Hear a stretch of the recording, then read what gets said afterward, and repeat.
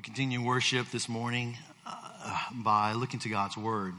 And the God, the one true God, the living God, the Almighty God that we've been singing about, we find in the Scriptures. And we can find Him in Isaiah chapter 44, verse 6 to 28 this morning.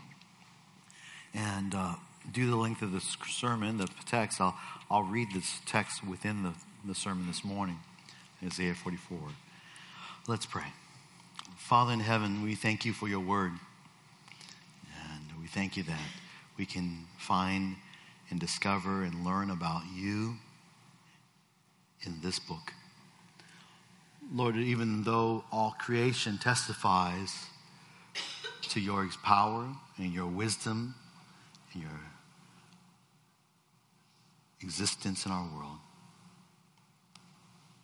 it is in this book, this word, in which you supernaturally spoke to the prophets of old, providentially ordained that as they wrote it down and was copied by the scribes over the centuries, then passed on and brought into print, bound up in these books, even digitized into ones and zeros on our phones and pads.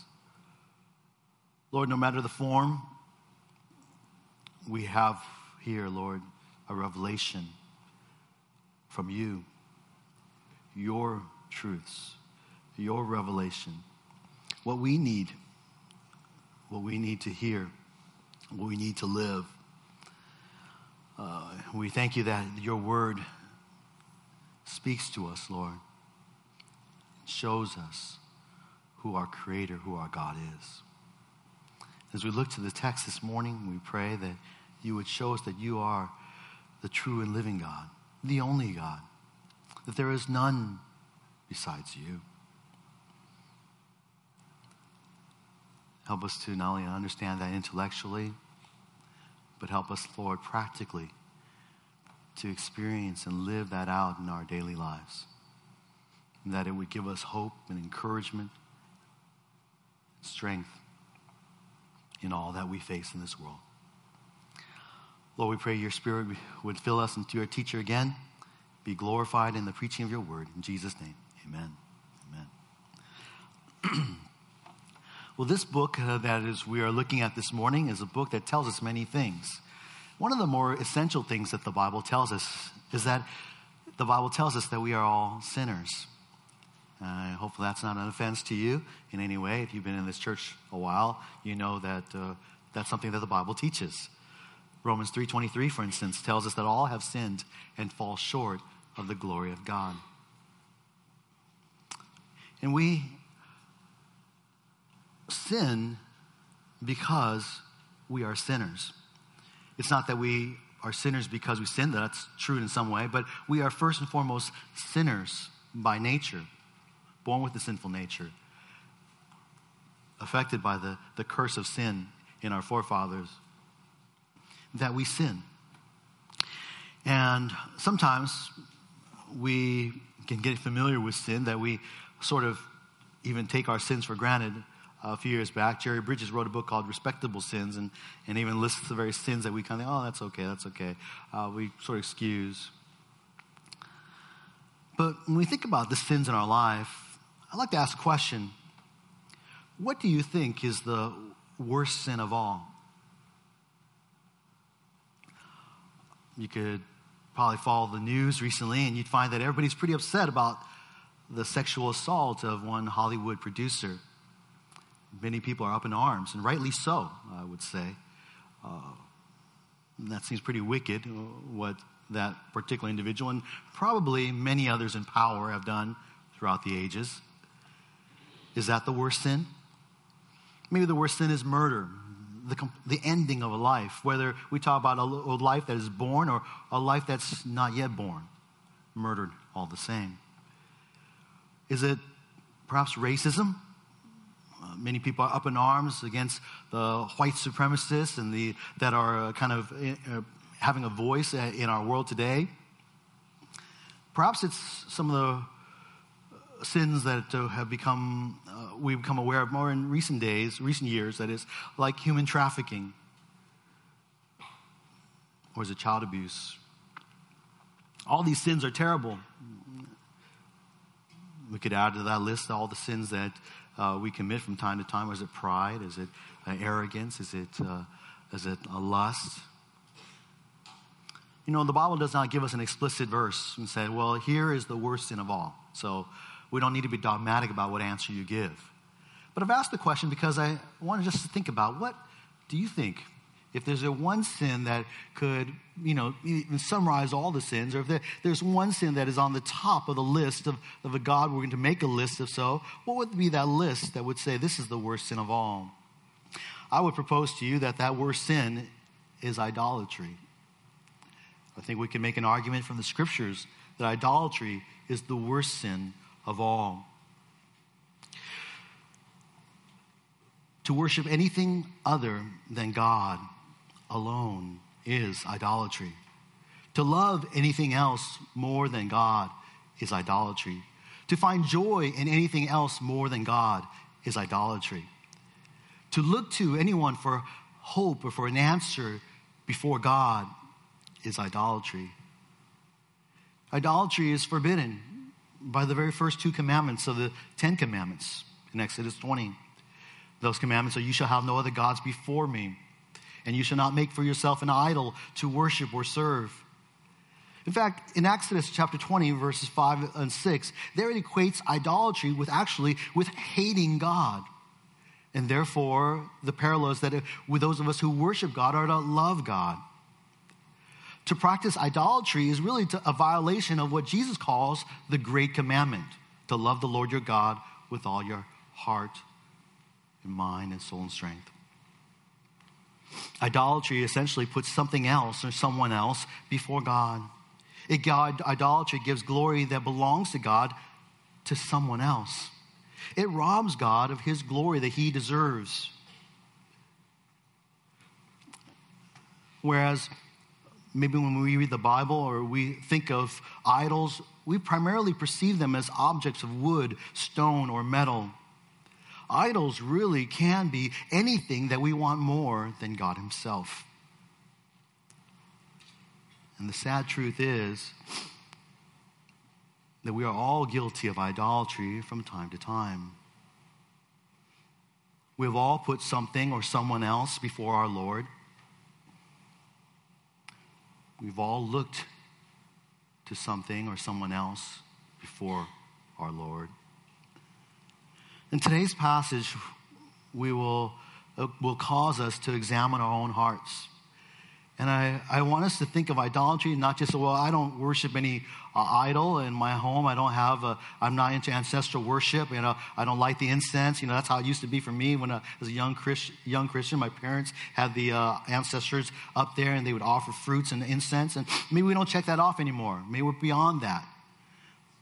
But that doesn't mean that we don't have idolatry in our hearts. And I pray that this text would encourage you and challenge you as it has challenged me. It teaches us that there is no other God besides our Lord. And it shows us the foolishness of idolatry. Sometimes we might think of how foolish the Israelites were to fall into the sin of idolatry, right? How could they do that? They've seen God. They know God. God's their God. How could they then worship that idol or that God or that nation's God? How could they turn to the idols of the surrounding nations? You see, idolatry was not just the practice of a backwards, primitive people. Sometimes we think of that. We think, oh, idols, that's what the backwards, primitive people, that's what they worship. But in those days, in Israel's days, idolatry was the practice of the mightiest nations of the earth. It was what the United States and Russia and China do. It was what the nations that everyone else looks to did. The Egyptians, the Assyrians, the Babylonians, all attributed their power, all attributed their might to their gods, their idols. So how could tiny Israel, who was always seemingly under the thumb of one of these nations, continue to claim that their God, the Lord, Yahweh, was supreme and that all the gods of the mighty empires were false. How could they not resist to worship the gods of the mighty nations? How could they not want to follow after? Because they wanted to be like Egypt and Assyria and Babylon.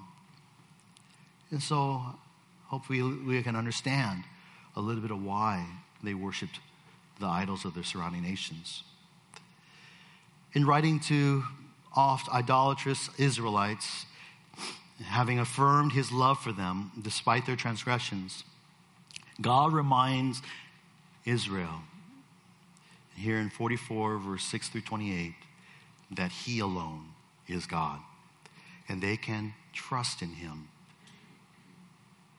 As we look at an outline for us this morning, we're going to find this passage can divide into three reasons to turn away from idolatry and trust in God alone. 3 reasons. Let's take a look at these reasons. The first reason can be seen in God's words to Israel in verses 6 to 8. So in verse 6 to 8, you can look at there, verse 6 to 8 with me. I'll read it for us. We see the supremacy of God. The supremacy of God is the reason for why we should not turn to anybody and to idols, but we should always turn to God because God is supreme.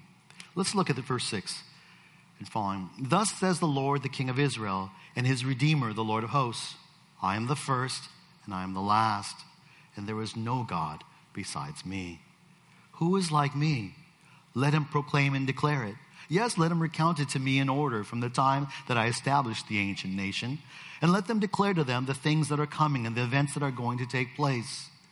Do not tremble. Do not be afraid. Have I not long since announced it to you and declared it? And you are my witnesses. Is there any God besides me? Or is there any other rock? I know of none. These 3 verses, we see that there's an overall theme of God's supremacy. That there is basically no one that compares to him. There's no one that's like him. He reminds Israel first in verse 6 of their relationship with him. He recalls to them with the various titles, these rich and wonderful titles in verse 6, that he is their king. He's their Lord, their master, their God. He's the Redeemer. He's the one who's rescued them. He's chosen them. He's made them from a single man, Abraham, into a mighty nation. He's redeemed them. He brought them 70 down into Egypt and then brought them out a great nation through Moses. He reminds them of his character in this text. He is the almighty Lord of hosts. That he has the host of angelic armies behind his back. He's the eternal God, the first and the last, that he's been there at the beginning and he will be there at the end. He concludes verse 6 with a clear statement of fact that there is no God besides me. God makes clear here, despite what the world believes in that day and despite what the world may believe today, that there are many gods, or if some today think there are no gods, God clarifies in a very simply and way that there is only one God, and he is that God. And furthermore, if there was anyone who would claim to be God, like the idols of the nations, then God challenges them to reveal the past, explain to him the past, or reveal to him the future. For God himself has done that himself. He repeatedly throughout Israel's history revealed to them what he would do. He would tell them through the prophets, and then they proceeded to accomplish it. The fulfillment of God's prophecies in the Bible, there are numerous, is one of the most compelling evidences for his supremacy, for the truthfulness of the scriptures even. Is a confirmation that this book is the book that is written by a divine God who truly is and who brings things to pass. Israel, as a nation, would have remembered the many times that God fulfilled his promises to them. In light of that, God encourages Israel to not be afraid, he says. Do not be afraid. Do not fear. Yes, he had only in the early parts of Isaiah, he had promised that they were going to be taken into captivity. They're going to be conquered, defeated. An army nation is going to come at their doors and burn their city down and take all of them into captivity, leaving just a handful of the poor and impoverished. Then they would be slaves for 70 years, serving another nation, serving the gods even of those nations. But God promises them here. He promises to deliver them. God has promised to wipe out their transgressions. He is not only their God and that they are his witnesses, but he is the only God, he says. No other God is going to hear them when they cry. No other rock will be a refuge for them when they look to for protection. He alone is God. And this God is our God. There is no other God. There's no other person that we can cry to who will hear our prayers. There's no other rock in this world, no other person, no other thing that we can run to and find refuge. He alone is that God. When you and I remember that there is no other God than our God, that becomes reason for us. It becomes an impetus for us to love and trust him always. Why would we love anything else more than God? Why would we trust anything else more than God? For to do so, when we do that, we're saying that something else is greater than God. And it makes no sense when we say that, right? It's like, it makes no sense, but yet we sometimes do that. It's like we get amnesia or something. We forgot who we are. We forgot who our God is. Remember, point number one, reason number one, God is supreme.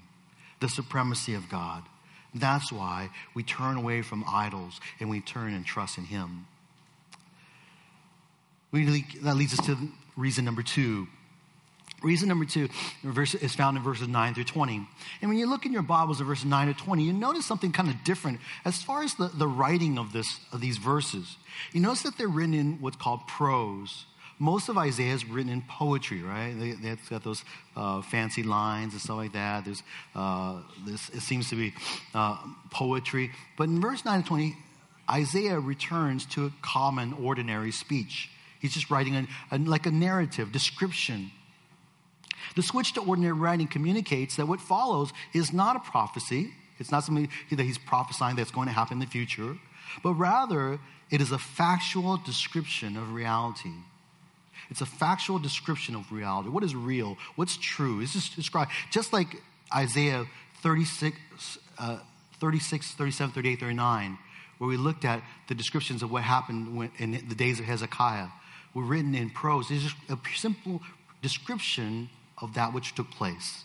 This is a description of reality, of facts. And in these verses, God gives a second reason to turn away from idols and trust in him. And that we find, and he spends a lot of time here, in fact, and we find that this reason is the futility of idols. God makes very clear, in no unclear terms, that when you trust in idols, you are trusting in futility. It is a useless, meaningless, vapor kind of a trust. God reveals that idol worship is foolish. It is unprofitable. And we find here in these verses 9 to 20, 4 realities about idolaters, about those who would worship idols, those who would make idols. In verse 9 to 11, we learn first that idolaters will be put to shame. Look at verse 9 to 11 with me. Those who fashion a graven image are all of them futile, and their precious things are of no profit. Even their own witnesses fail to see or know, so they will be put to shame. Who has fashioned a god or cast an idol to no profit? Behold, all his companions will be put to shame, for the craftsmen themselves are mere men. Let them all assemble themselves. Let them stand up, let them tremble, and let them together be put to shame. 3 times in these 3 verses, we find the verb put to shame. You see it in there in verse 9, that those who fashion graven images, all of them, they will be put to shame. Verse 11, we find it twice. Their companions will be put to shame. And then at the end of verse 11, all of them together will be put to shame. This is what happens to those who put their trust in idols. You will be put to shame. You depend upon idols. You count on idols. You look to idols. You look to these things, and you will be, in the end, you will be put to shame. You will find that they are not God. They cannot be a replacement for God, though we look to them as such. The idols would become a source of shame for these people. Why? Because the idols are futile and are of no profit. The word futile means meaningless. It means empty. Idols are empty. When you worship an idol, there's nothing behind it. We kind of think, oh, there's an idol. There's a great being behind that idol. No, that's just an empty idol. There's nothing behind it. There's no power in these things that we worship as idols. One may believe that worshiping them is a source of blessing or a source of power, but it's an empty hope. And the same can be said of our own idols, things that we worship more than God. We make idols of other people, don't we? We make idols of our jobs. We make idols of our material possessions, and so forth. But in every case, we will find that the joy that we hope to find in them is empty. It's not that there is no joy in those things. There is certainly joy. We can make even the things that are good, like our spouses or our children, our idols. We can make our fine jobs an idol. We can make the things that we possess, whether it's our computers or laptops or clothing, an idols. And we find joy in them, but when we look to them as the source of joy instead of God, we will find them empty in due time. Only when we rightly understand that these things that are in our lives, the people in our lives, our spouses, our children, our jobs, our stuff, are all gifts from God, all meant to point to God, that when we find joy in them, we realize that this is a joy from the Lord, then that is rightly understood. At the end of verse 11, a reason is given for the futility of the idols, is that they are crafted by mere men, that they're just simply the works of man. And this is elaborated in verse 12 to 14. A second reality about idolaters is that idolaters worship a product of man. They worship a product of man. We're worshiping the things that we make. Hasn't anyone want to just make something and then worship it? You know, I can fold a little piece of paper into an airplane and say, oh, this is my God. That sounds foolish, but that is the essence. Well, that's the reality of idolatry. Look at verse 12 to 14. The man shapes iron into a cutting tool and does his work over the coals, fashioning it with hammers and working it with his strong arm. He also gets hungry and his strength fails. He drinks no water and becomes weary. Another shapes wood. He extends a measuring line. He outlines it with red chalk. He works it with planes and outlines it with a compass. It makes it like the form of a man, like the beauty of man, so that it may sit in a house. Surely he cuts cedars for himself and takes a cypress or an oak and raises it for himself among the trees of the forest. He plants a fir and the rain makes it grow. We learn here that an idol, whether made of iron or made of wood or maybe made of both, are completely dependent upon the man for its existence. It needs man to make it. In verse 12, the idols are the product of blacksmiths, we've learned. The blacksmith has to work and hammer the metals over hot coals. It requires him to be strong because he has to hammer it over and over. It requires the strength of man to build this idol. But like all men, the blacksmith himself will at one point run out of strength. He'll grow tired, he'll grow hungry. He'll get thirsty and his strength will fail. Verse 13, the idols are also dependent upon the hands of carpenters. The carpenters measures and outlines the wood. They shave the wood with their planes. They design it. They use a compass to make sure that it's level so that it can stand or sit in a house. Verse 14, the idols we find are also the product or dependent upon foresters. The forester must select the right tree to cut down for his idol. There's just a mention of all sorts of different trees. It doesn't really matter which tree he cuts, but he chooses from all these different trees and he makes one into his idol. But even before that, the latter part of verse 14 says that he is the one who planted the tree. The tree that is used to make an idol was planted by man so that it could grow into be a big giant tree so that then he could cut it down and then he can give it to the carpenter who could shave it and then give it to the blacksmith who could wrap it with an iron so they could call it their God.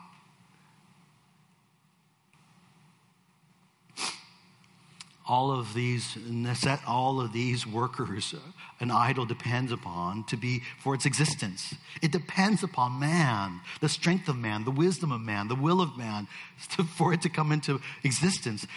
And if it depends upon these things, if it depends upon man, then it surely can be no greater than man.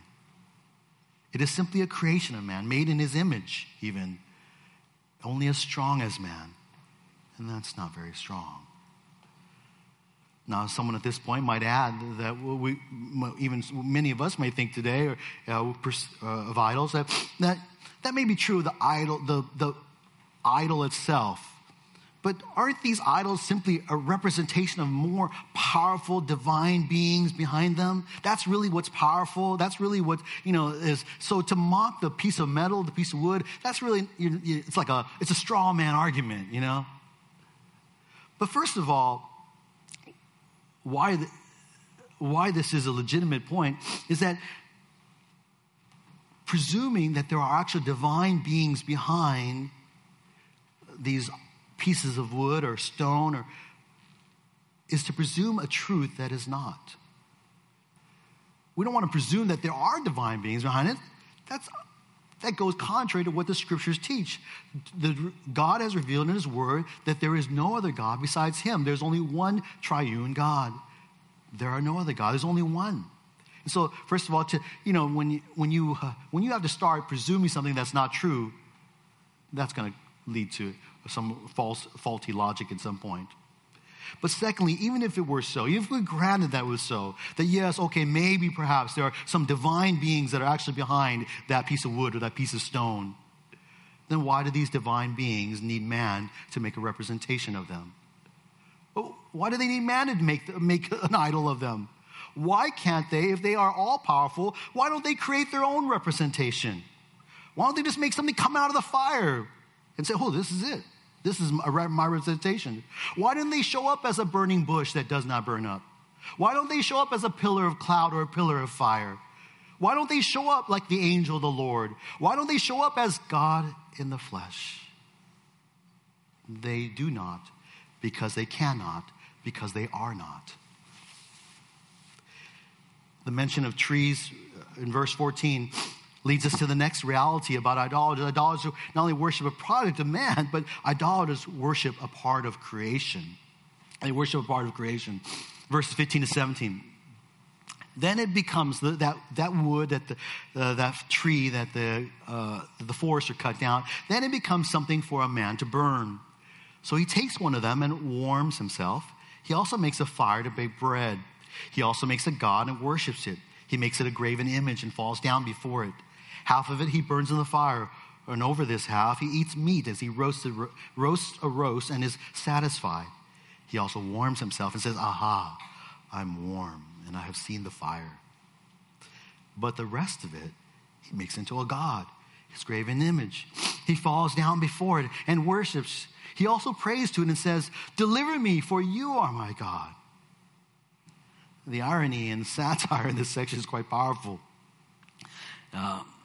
From the same tree that is cut down by man, part of it he uses to burn and warm himself and to bake bread with. So that's what wood is useful for, right? When you have wood, you burn it and it keeps you warm. It's like at a campfire. He's cooking his roast. That's like nice. He's making good barbecue pork, or known as Jewish, barbecue sheep.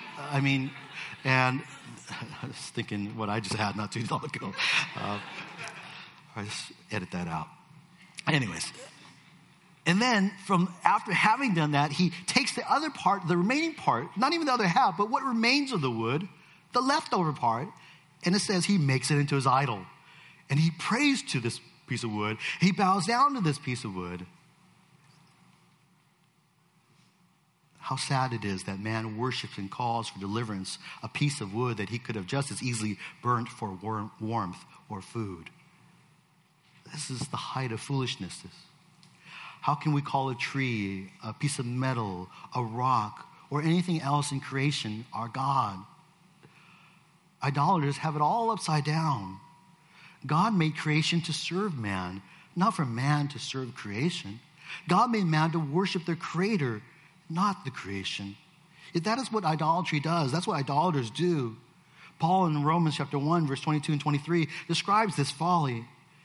That is when people who worship idols, professing to be wise, they became fools and exchanged the glory of the incorruptible God for an image in the form of corruptible man and of birds and four-footed animals and crawling creatures.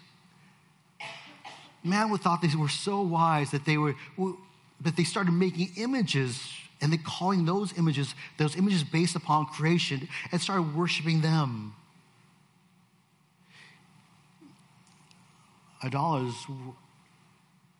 are completely corrupted by sin in that they worship a part of creation. They're getting it all upside down, all wrong. And then yet, when we think about it for ourselves, anytime we value something, anytime we love something, anytime we trust in something or someone more than God, we have it also upside down.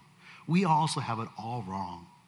We become fools because we're saying that something in creation is greater than the Creator.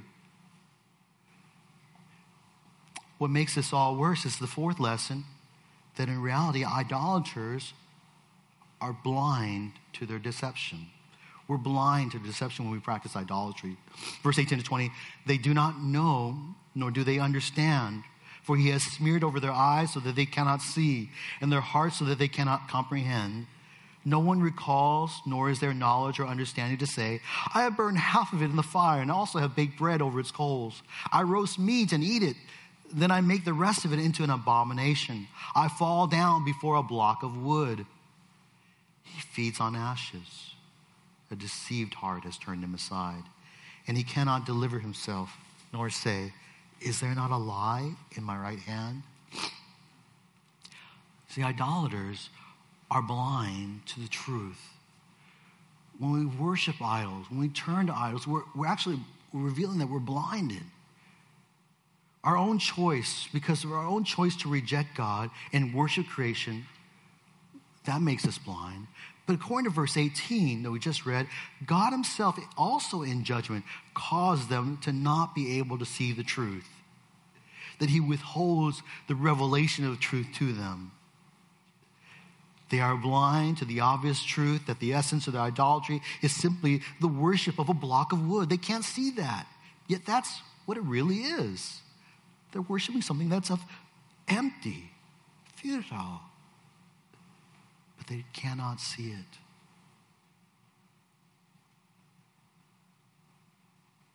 Verse 20 describes the idolater as simply as feeding on ashes. This is how blind he is. As they look to their God to give them what they need, to provide for them their food, provide for them strength, provide for them wisdom. What in reality is that their God is not feeding them. They're feeding on actually ashes. He is so deceived that he can't even free himself from his deception. Nor does he realize that what he has in his right hand, that's the hand of strength, that's what his source of power is. He says, my source of power is this God, but I don't realize that it's a lie. That's how deceived they are when we worship idols. Idolatrous man desperately needs God to reveal the truth to him. He cannot see it. He will not see it. So when we practice idolatry, we're all blinded to it. To be an idolater is to be a fool, according to the Bible. For the fool has said in his heart that there is no God. And when we worship anyone or anything else but God, we are in essence denying his existence. We're saying that he's not almighty, not all-knowing, not holy, not loving. When we deny God, we deny he who defines all reality for you and me. We end up living in a world that is a fairy tale world because we've gotten the basis wrong. When we live in a world that we believe that God doesn't exist, we have to explain a world without God.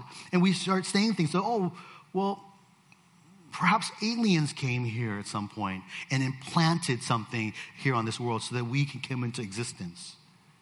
So we talk about how we reject God, so we reject the fact that we are created. We have to come up with another theory, and man's best theory at this point is evolution.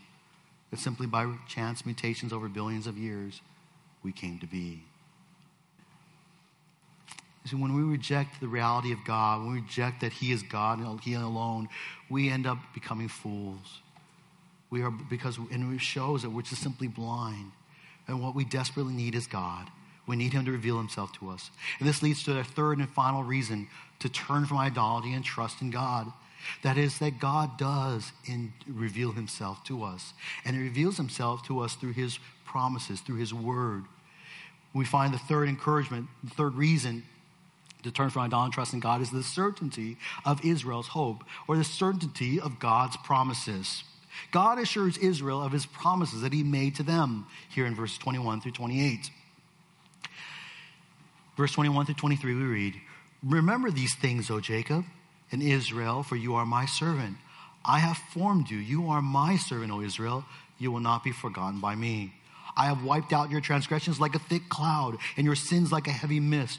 Return to me, for I have redeemed you. Shout for joy, O heavens, for the Lord has done it. Shout joyfully, you lower parts of the earth. Break forth into a shout of joy, you mountains, O forests and every tree in it. For the Lord has redeemed Jacob, and in Israel he shows forth his glory."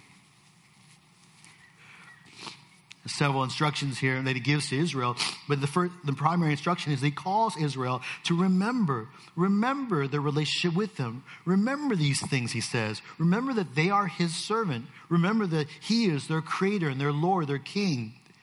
And because of that relationship, he will never, ever forget them. They may forget him, but he will never forget them. He also calls them to remember how he wiped away all their transgressions in verse 22. Despite the heaviness of their sins, like mist, despite that it was basically, you know how mist is? You can't avoid it. You can't try to avoid it. Once you walk through mist, you're just simply completely covered in it. It's a heavy mist. You're wet and you're soaked by that water. That's how sin is. You can't just avoid it. It's everywhere. And their sins are so great that it completely covers them. And he calls them, because he wipes out their transgressions, he calls them to return to him, to repent is what he calls them to do. He calls them to repent, to return to him, because he has redeemed them. The use of the redeemed here, well, I think in our last sermon, we mentioned how oftentimes it's used of basically Israel's deliverance, redemption out of Egypt. But here is one of those times where we find that it's in reference to sin, because just the immediate context of these verses. They hear the reference of the forgiveness of their sins.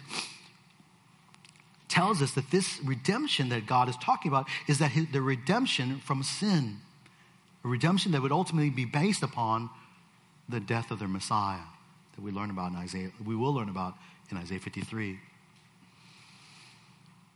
And as they remember, and as they repent and return, then God calls them to worship, to shout for joy, and it seems to be a description that all creation is one day going to praise God. That day will probably be in the millennial kingdom, a reference here. But one day, all creation will worship him. And so he calls Israel to join in that praise and that worship, to shout for joy. So while God promised to forgive and redeem Israel in verse 21 to 23 of their sin, he promises also to restore captive Israel to the promised land in verses 24 to 28. Verse 24 to 28 we read, "Thus says the Lord your Redeemer, and the one who formed you from the womb. I, the Lord, am the maker of all things, stretching out the heavens by myself and spreading out the earth all alone, causing the omens of boasters to fail, making fools out of diviners, causing wise men to draw back and turning their knowledge into foolishness, confirming the word of his servant and performing the purpose of his messengers. It is I who says of Jerusalem, she shall be inhabited, and of the cities of Judah, they shall be built, and I will raise up her ruins again. It is I who says to the depth of the sea, be dried up, and I will make your rivers dry. It is I who says of Cyrus, he is my shepherd, and he will perform all my desire. And he declares of Jerusalem, she will be built, and of the temple, your foundation will be laid."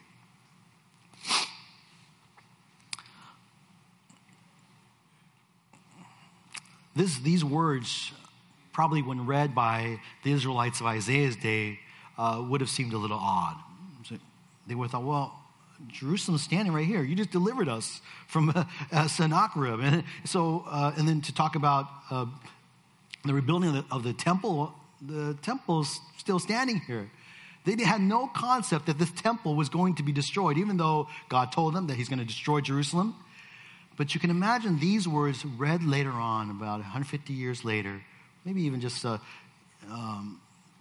70 years later, by those that were in captivity, those who had seen Jerusalem burn to the ground, those who had seen their temple completely razed. And they would have said, wow, God is telling us what he's going to do. God is telling us that he is going to he's going to repopulate Jerusalem. The implication is he's going to bring us back to Jerusalem.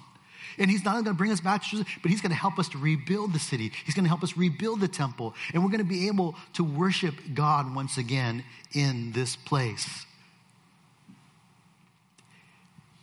As their Lord, their Redeemer, their Creator, God promises to restore and rebuild Jerusalem. That's clear. But most significantly, God names here the very man who will be instrumental in that return and rebuilding. That man's name is found in verse 28. And that man's name is Cyrus.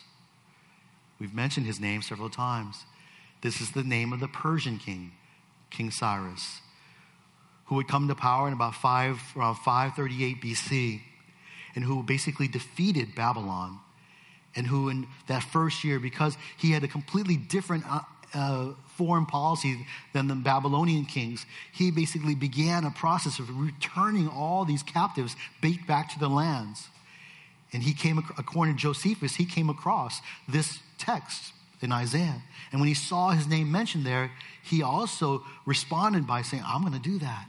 Because he was so amazed that his name was found in the book. And so he gave instructions for the temple to be rebuilt. And that is what took place. Ezra chapter 1, verse 1 to 4 records this. I know it's pretty small font, but we've read it before, we studied it before. But there we see the promise that in the first year of Cyrus, king of Persia, in order to fulfill the word of the Lord by the mouth of Jeremiah, the Lord stirred up the spirit of Cyrus, king of Persia, so that he sent a proclamation throughout all his kingdom and also put in writing saying, thus says Cyrus, king of Persia, the Lord, the God of heaven, has given me all the kingdoms of the earth. He has appointed me to build him a house in Jerusalem, which is in Judah. Whoever there is among you of all his people, may his God be with him. Let him go up to Jerusalem, which is in Judah, and rebuild the house of the Lord, the God of Israel. He is the God who is in Jerusalem. Every survivor, at whatever place he may live, let the men of that place support him with silver and gold, with goods and cattle, together with the freewill offering for the house of God, which is in Jerusalem. This is amazing. This is only up there, only secondary to the fulfillment of prophecies regarding the Messiah, Jesus Christ. Just think about this. The first year of King Cyrus was in 538 BC. Do you remember when Isaiah was written? Isaiah was written in the reigns of Uzziah, Jotham, Ahaz, and Hezekiah, approximately 740 to 680 BC. That's 150 years prior to these events happening. God foretold it. This show, again, just once again is evidence or confirmation that God is the true God. He's the only God. He's the living God. He is the supreme God. There is none that can compare with him. There's nobody else. He is in control of all human history. He can tell the future. He orchestrates, ordains events for the fulfillment of his promises. And as the people of God, they can count on his word for his fulfillment, because he's done it time and time and time and time again and again and again and again. That is our God. You can count on his word, and you can trust in him. And that's true for you and for me today.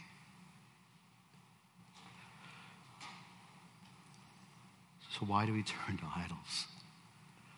Why do we do that? You and I, again, may not have the ancestral worship in our homes. You might not have no gold statue. You might not have any piece of wood, a fertility cult idol in your house. You may not actually have a piece of stone that you call your God in your home. But all of us know the experience because we are sinners. We know what it is to put someone else or something else before God. We are committing idolatry when we face a trial, and the first person we go to with our trial is somebody else besides God. We go to our spouse, we go to our boss, we go to somebody else, but we don't go to God. We go to our friends, but we don't go to God. We're putting someone else above God when we do that. When we face with trials and with difficulties, and we look to something else, like our possessions, our strength, our wisdom, instead of looking in dependence upon God, that is idolatry of self. When you think about this afternoon, what's going to give you the greatest joy, and you're not thinking about enjoying the things that God has given you, but you're simply just thinking about enjoying the things, that is idolatry. When you're thinking about what gives you the greatest satisfaction in this world today, what gives you the most greatest joy in this world, in your daily activity, and if you think that it's your job or it's something else that you do, your school, or it's a hobby, it's not God himself, that is idolatry. And we're all guilty of this from time to time. We are all sinners. And we are robbing God of his glory. We do not worship him as he ought. We attribute to him that he is second to all these other things that we put above him. But God has revealed in his word that he is God. He alone is God. He's our God. He's our King. He's our Lord. And we are his servants. We are his people. And so as his people, let us turn away from all the things in our life that may become idols for us. Let us rightly see them in relationship to God. And let us always learn to trust in God alone first. To find joy in God alone first. To find satisfaction in God alone first. Before anything or any persons in our lives. So that God may receive all the glory. Let's pray. Father in heaven, thank you for your word. Thank you for these truths. Lord, it's hard for us sometimes to admit what are the idols of our lives. They're the things that we find great joy in, great pride in, great satisfaction in. And we don't really want to give them up. But Lord, help us to see that the things that we even put before you in this world are all from you. And many of the things that are good are from you. Lord, that even in them you give it to us so that we might learn to depend upon you, that all good things are from you. That we might learn to worship you, to praise you, to find joy and satisfaction in you. To turn to you when we are hurting and when we're in need and when we're sorrowful, when we're anxious. Because you are God. There's no other one besides you. Help us, Lord, to let nothing else replace you as God in our lives. These things we pray in Jesus' name. Amen.